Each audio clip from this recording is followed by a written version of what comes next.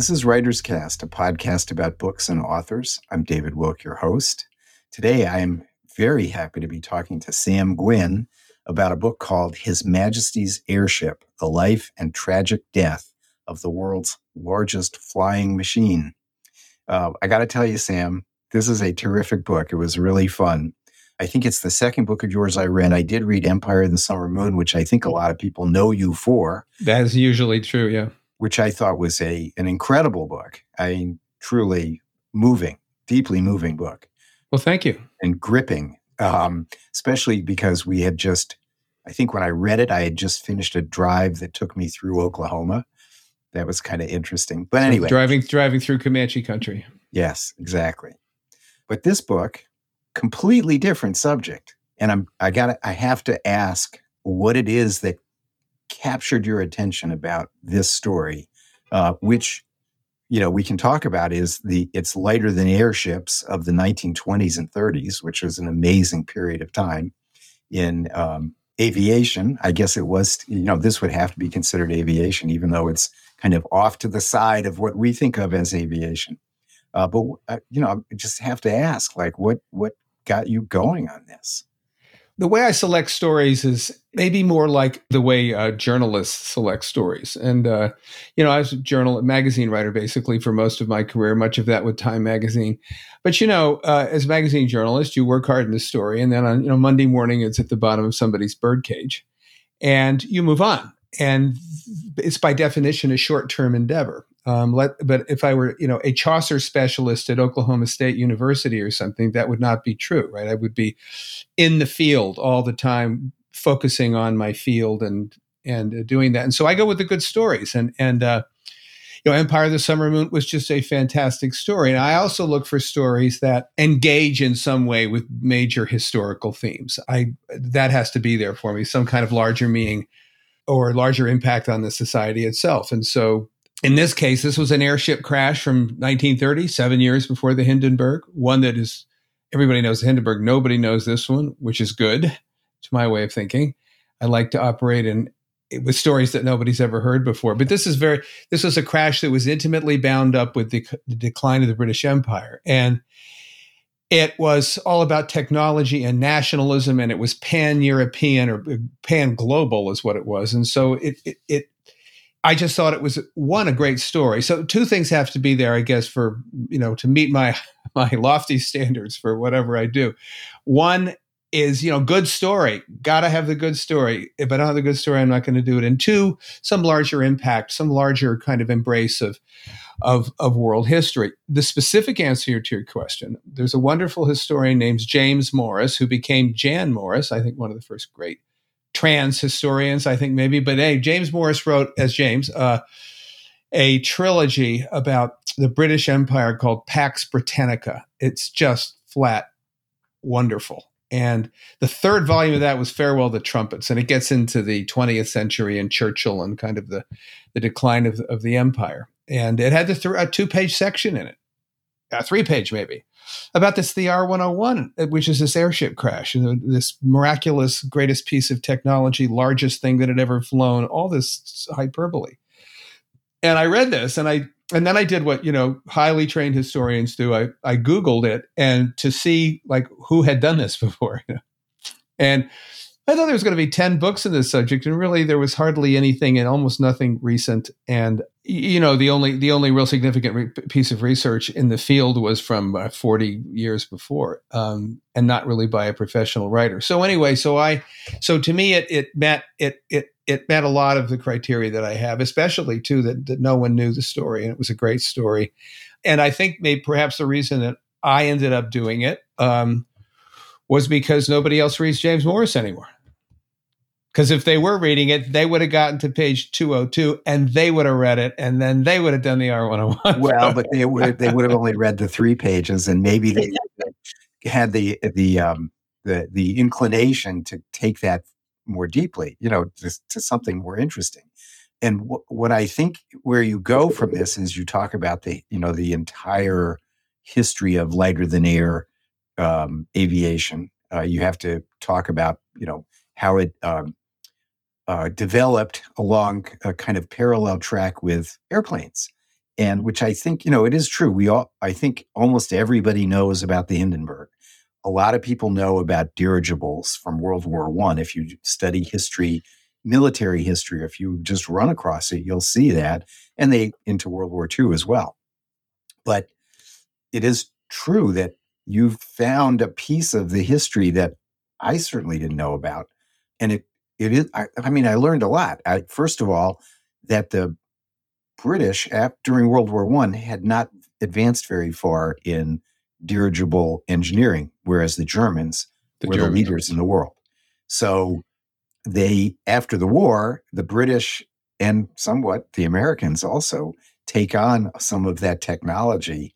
And I think the British in particular seem to have been entranced by the idea, the romanticism so powerfully overwhelmed their any kind of rational understanding of how things work. I mean, it was some of the things that you describe are just, you just can't believe that it's possible that people would be literally that dumb about technology.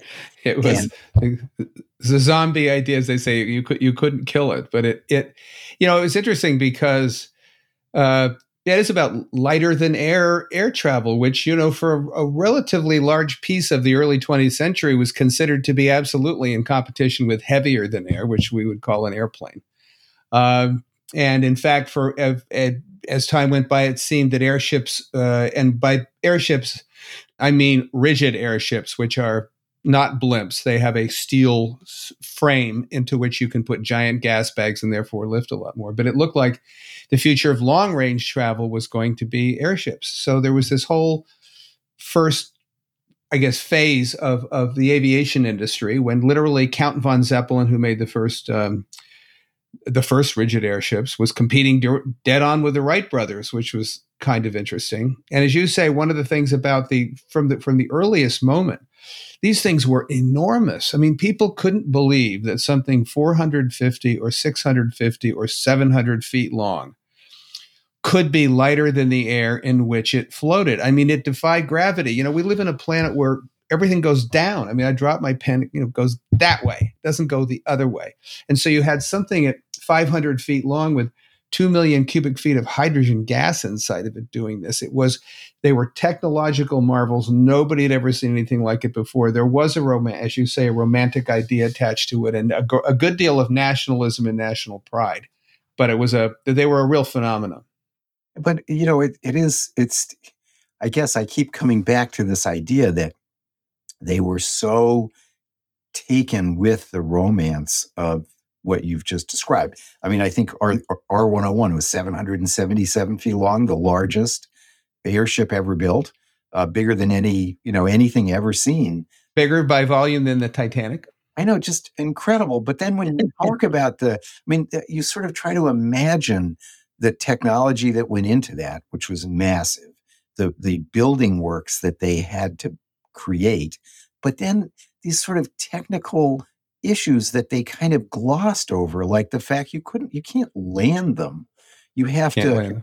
They don't land. Like they have. Well, you can land them, but you can't land them in any kind of a wind at all. If there's no wind, you can. But how many times is there no wind? You can't land in a storm. You can't land in a storm. I mean, a ship can technically, theoretically go into a port, right? A safe harbor. An airplane can theoretically land anyway if the storm is coming. An airship can't. It's stuck up there. I know. But you bring up an interesting point, though, which is that there was the story. My story is ultimately a story of human folly. Is why did these people keep pushing at this very bad idea? I mean, these giant airships, rigid airships, were vulnerable to everything. We all perhaps know from the Hindenburg what a hydrogen fireball looks like. But there were 75 of those in World War II. I mean, they were all at R101 was one. I mean, human beings have only seen that one, but there were lots and lots of them. And the things were extremely vulnerable to wind. Imagine, being having a craft with 6 acres of surface area in a 50-mile-an-hour wind. I mean, it doesn't work. And if you go near the ground, you'll be beaten to death. I mean, it goes on and on. They were extremely difficult to fly. They were made of, these gas bags were made of cattle intestines, the giant 10-story gas bags made of cattle intestines. The outer cover was thin, doped linen. They were immensely fragile, hugely vulnerable to, and people think of them to hydrogen, but to wind and storm and you name it. It was a case study in human folly, and that finally the idea went of the giant rigid airship went from 0 to like 60 to 0 in 39 years. Right. Which, it's also, it is interesting in another way, and that's in the kind of history of technology, in the trying to figure out like what technology ends up succeeding, which technologies fail. And you think about, the airplanes of that same era also made from doped cloth the same Very way, much so. Not necessarily as kind of wacky as these gas bags, and not as prone to destruction so easily, but still not really like. Yeah, but in the early days of flying, they were seen absolutely as equally wacky. Exactly. No, really, it only gradually that airplanes started to forge forward, and after many, many, many crashes themselves. No, you're right. I was just picking up on that. No, I think it's interesting to see how heavier than air technology fairly quickly superseded, and it may be because of the vast numbers of people that were able to put intellectual and technological engineering to bear on airplanes, as opposed to only a few entities could put energy into developing a Zeppelin or a dirigible or whatever. That there were many more people working on developing airplanes, and it was a lot easier to develop airplanes. Well, it's much cheaper, and as you were saying, that the technology. The problem is that airplanes were not a flawed idea. They had their issues, but they were not a fundamentally flawed idea. But you could argue that they, kind of what you were talking about earlier, they didn't really know which one of those technologies would win, even though in hindsight, we can see that the folly, as you, I think, rightly call it, of lighter than air was going to easily be superseded by the evidently to them not clearly at that time superior technology of heavier than air. Yeah, no, that's absolutely right. And even, in 1927, which Lindbergh, flew west to east across the Atlantic, which is, of course, the easy way.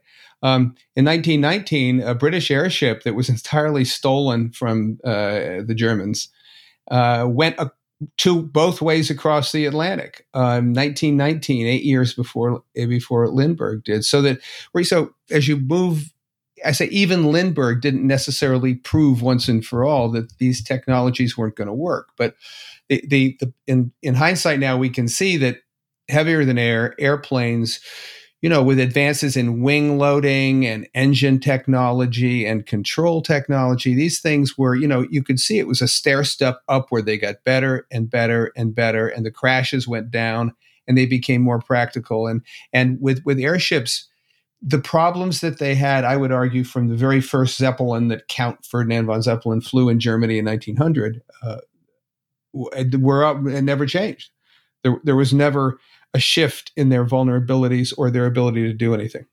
Well, so we should probably talk a little bit about this really important character, which was Lord Thomson, who somehow was able to convince the British to, and this, I love this kind of conceptual, again, romantic notion that he convinced the government that they would use the R101s, that style, they'd have a fleet of them eventually. R101 was an experiment, I love the way you call it, the perfectly safe experimental prototype. That's just unbelievably perfect. But that they would use them to link the empire. The British Empire was gigantic, the largest empire ever created, and was impossible to, really manage. From England to, India by boat was a ridiculous amount, to Australia, like they had this gigantic empire, which they could not really govern in the 20th century. And they thought that they would use the Zeppelin. I mean, sorry, I keep calling it Zeppelin, but the lighter than air ship to link the empire. That was the romance. And that's what you're describing is the Imperial Airship Scheme. And so we go back to Lord Christopher Birdwood Thompson, who's kind of the hero of the story, hero with an asterisk. So as you rightly point out, coming out of World War I, the British Empire was very, well, first of all, it was now the largest empire in human history. It held a quarter of the world, period. That was enormous. It had picked up a lot of land from Germans and Turks and so forth after World War I. And this, of course, made the empire even bigger. And as you also pointed out, boat from if the Premier of Australia was going to the big imperial conference in London, it was a month by boat. And India was 11, 12 days. And so this airship scheme comes along, and it comes along, the great spearhead of it is Christopher Birdwood Thompson, who happens to be a man of empire perfectly. He's this kind of moment when the British Empire is the largest it's ever been. On the other hand, the cracks are appearing everywhere. Ireland, the Irish, rebellion, and in South Africa, and of course in India, we know what's about to happen in India. And South Africa, we'd seen it in the early century. It was a very wobbly empire. Anyway, so with this idea that we're going to stitch the New World together with British technology, with hundreds of just technologically brilliant airships linking all the world together, the man who comes forward to kind of put this forward is Christopher Birdwood Thompson, who is from 5 generations of the Raj. His whole family are military people from India. He is entirely a man of empire. He grows out of this, and he's a military lifer who fights in all of the big empire theaters. And so, weirdly enough, he's a socialist, but it was a socialist, an imperial socialist. But so he comes forward as a kind of proponent of this thing, which we're going to spend a lot of money, and we're going to populate. Not only will the world be linked, and so to Australia and back will now be 11 days instead of a month. From London to Karachi in India would be instead of 12 days, 4 days. I mean, we're talking about radical shifts in the space-time configuration of the empire. I mean, it's 11 days is way different than a month. So they're going to stitch this all together. Thompson was going to do this. He was going to populate the air with these airships, and just as important as everything else here, the technology that was going to be doing this would be British, which is such an empire idea. Because remember, if you go back to the great British Empire, the sea, British as lords of the sea, it was as much as anything else, it was based on technology. That pounding piston, that the power of these ships, the biggest guns. This was all British technology. And so the new version of this, they don't have the military punch anymore. Link the world together through air. And at that point, long-range air travel was probably a better deal for airships than for planes. Link it all together with British technology. It was sort of this new triumph of the empire. Right. Ironically, based on German technology, because the British were behind. And I think from at least what I learned from your book is that they didn't really advance the technology in a good way. They tried to, but the fact was that nobody ever really equaled the Germans and what the Germans were able to do. I mean, part of what R101 was an attempt to improve on the, in World War I, the Zeppelins had become the world's first long-range bombers, the first weapons of mass terror. They introduced to humankind the idea it could be annihilated from above by something other than a thunderbolt. This was all World War I, where lots of Zeppelins bombed 7 cities in Europe. And so the Germans had this. Those didn't work out well for the Germans. Once say, for example, the British figured out that you could fire an incendiary bullet into a hydrogen gas bag, and it didn't work out so well for them. But the British were going to improve on all that and make it all safe. And of course, they failed miserably. But Americans tried to do it too with helium, also failed miserably. There was no one here who didn't fail miserably. Right. And it kind of, I do, you wonder also about the number of people who gave up their lives. There are a lot of people who die. I mean, the vast majority of anyone involved in a dirigible or airship crash, they mostly died. No, mostly died because it was almost all. The Americans tried it with helium; they had their own crashes, but most of the other ones were hydrogen. I mean, when a spark hits the hydrogen, you got about 5 seconds, and then you are incinerated.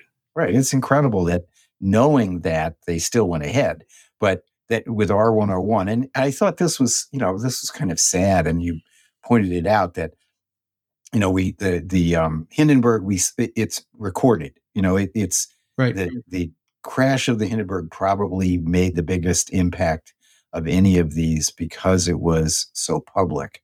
Whereas R101 went down in France, in a storm, basically in the countryside, and a couple of farmers saw it, and that's about it. There was no recording of the event that could be shared visually. So you have this terrible disaster that happened, away from anybody's public awareness. And that what you just recounted there is really the story of these hydrogen zeppelins. A lot of them went up in hydrogen fireballs. And it's instructive to look at the film of the Hindenburg because it's the only film we have. But I think I estimate in the book 75 fireballs in World War I alone, perhaps not just as big, but they looked just like that. R101 was just as big. Enormous hydrogen fireballs. And I think that has a lot to do with, one, we all remember, interestingly, the Hindenburg, one of the reasons we all remember it is, there was a guy there from a film company, Pathé, who actually filmed the 20, 30 seconds in Lakehurst, New Jersey in 1937, which was then shown in movie theaters around the world. It was nobody had ever seen anything like this. This was talk about reality TV. This was, people just freaked out globally over this thing. But of course, we remember it was sound, but there was no sound. It was just a silent film. So sometime around 1960, I guess, some enterprising producer decided to take, there was also a guy at the scene who was a radio announcer. And he was the one who was saying, "Oh, the humanity, oh, whatever," that guy, right? Yeah, right. So they took and this guy, the producer, married the sound finally with what you could see. And so now we have the clip that we all know, and it's the reason we all know the Hindenburg so well. But in a way, the Hindenburg, therefore, ends up overwriting some of this other history because, as you say, we didn't see them go down, even though my airship killed more people and was, an incredibly traumatic event in the United Kingdom. It was the most traumatic event for the nation since the sinking of the Titanic. But, history sometimes overwrites things. And I think, Lindbergh overwrites a lot of other things from the era, and the Hindenburg does too, because of that nice little 25, whatever it was, second clip. Well, and also I think, as you think about what happened, the British were essentially embarrassed. I mean that it was something that they would rather forget than remember. It was a disaster. It also showed that they were unable to master this technology, which they, as you pointed out, their empire is built on technology. They had the best in the world. The Industrial Revolution in England was the height of all world technology before the Americans, let's say, superseded the British. But so the British, I'm guessing, I don't know for sure, but it feels like they would rather not remember the R101 in their history of British Empire. I think that's probably accurate because it was a failure of technique, a failure of technology on some level, a failure and of empire. Because as you pointed out, they were imagining this as being the way that they would control their empire. That was the sell. Lord Thompson's sell was, we can use this, and he so successfully convinced a lot of people. Well, and they had been, and this was technology that Britain had led for so long, and there were things suddenly around the war where they weren't leading anymore, like submarines they weren't, and airships they weren't, and there were these things, these areas where they weren't leading anymore, and so it became a real point of pride. And one of the things that drove the Zeppelins along for all those years was German national pride. Very simply, that's where he got his money from. They just were immensely proud of, in spite of all the crashes, immensely proud of this technology.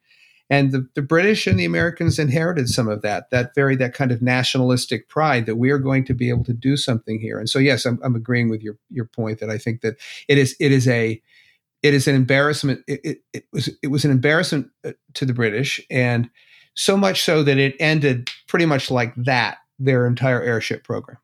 Yeah, it makes you wonder, in thinking of modern times, with America, with the space program having failures, which unimaginable in America. At a certain level, we've just not had those kinds of tragedies with technology. We have seen ourselves as being the leaders, and then all of a sudden, the space program has failures and people die, and it's very public. And it's very wrapped up in nationalism, as was the space race in the 50s. That was, and this is when I grew up. You probably grew up then too. It was just nothing but us against the Soviets. Who was going to win? Who was going to, and actually going back to the Germans, as Tom Wolfe said in his book, we got the good. Our Germans are better than your Germans. It was once again German technology coming from Werner von Braun and the V2s this time, but it's all very, very wrapped up in national pride. Yeah. Yeah. And I think maybe you talked about liking to write about stories that have meaning beyond just the story. I think this story does have resonance. When you think about nationalism, pride, empire, technology, romance, the romance of technology, and a belief in what turns out to be folly. I think, it's not necessarily, I'm not sure I would call it the space race folly necessarily, but we don't know yet. It has, we haven't fully seen that develop. But, if you go back to the 50s, it sure looked like folly to a lot of people. What were we doing? And then we're putting these chimpanzees up in what are we, with the dog or whatever. That was the Russian dog, I guess. But anyway, it seemed like almost early aviation, very, and we should point out that, any new technology must go through a period of great uncertainty and great, and many, many crashes, because, I'm talking about how many crashes there were in the airship world.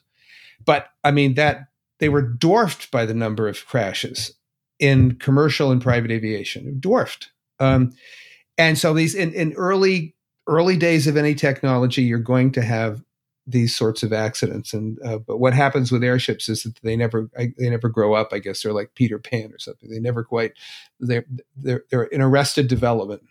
Well, and maybe it is.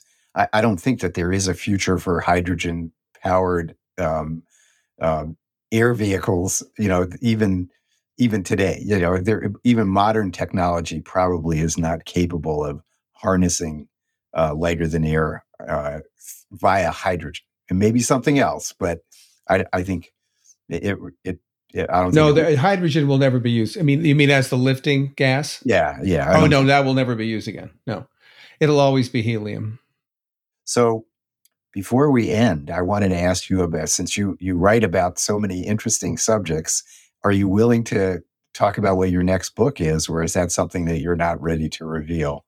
I don't really have an idea. It's unusual that I usually have, some ideas kind of stacked up, like planes at LaGuardia waiting to go, and even some ideas that go back years. But in this case, I have ideas, but I don't have one that I'm just going to dive right into. So we'll just have to see. I mean, I would tell you if I had one, but I don't. Well, maybe somebody listening will come up with an idea. That's right. For you. Please send ideas to Sam. Yeah, see, you could run a contest online. That's right. Choose Sam's next book. It's interesting. It's harder and harder to find, though, as a writer, as a historian, or as a book writer. Ever since the dawn of the internet age has allowed every schlump sitting in every desk anywhere in the world to canvas everything. In the old days, you used to have to go to the New York Public or something and burrow in. But now it's just pip, pip, pip, pip, pip. What's been done? What can I do? And so you see these massive waves of, there will be one subject, like the new David Grann book. And there's been 6 or 7 books written on that in the last 7 years, or the year of the Lusitania. There were 6 books the year that. Anyway, everybody can Google everything, scour everything, understand the publishing history of the world, investigate ideas, and so it becomes harder and harder to find, an idea that looks original. Yeah, but then you make it original by your take on it, and I think that's the differentiator. That if you really know how to tell a story and you can capture it in your it captures your imagination, and you can tell us that story. I think that's the differentiator. That's sort of why I'm not so worried about AI. I think that we are you're the creative one, and you will find a way of bringing that creativity to bear on a story that somebody else might have looked at and seen nothing there. So I'm confident in you. Let's hope so. Well, thanks, Sam. It's really been great talking to you. All right, Dave. It's been excellent. This has been Writerscast, a podcast about books and authors. I've been talking to Sam Gwynne about His Majesty's Airship, the life and tragic death of the world's largest flying machine.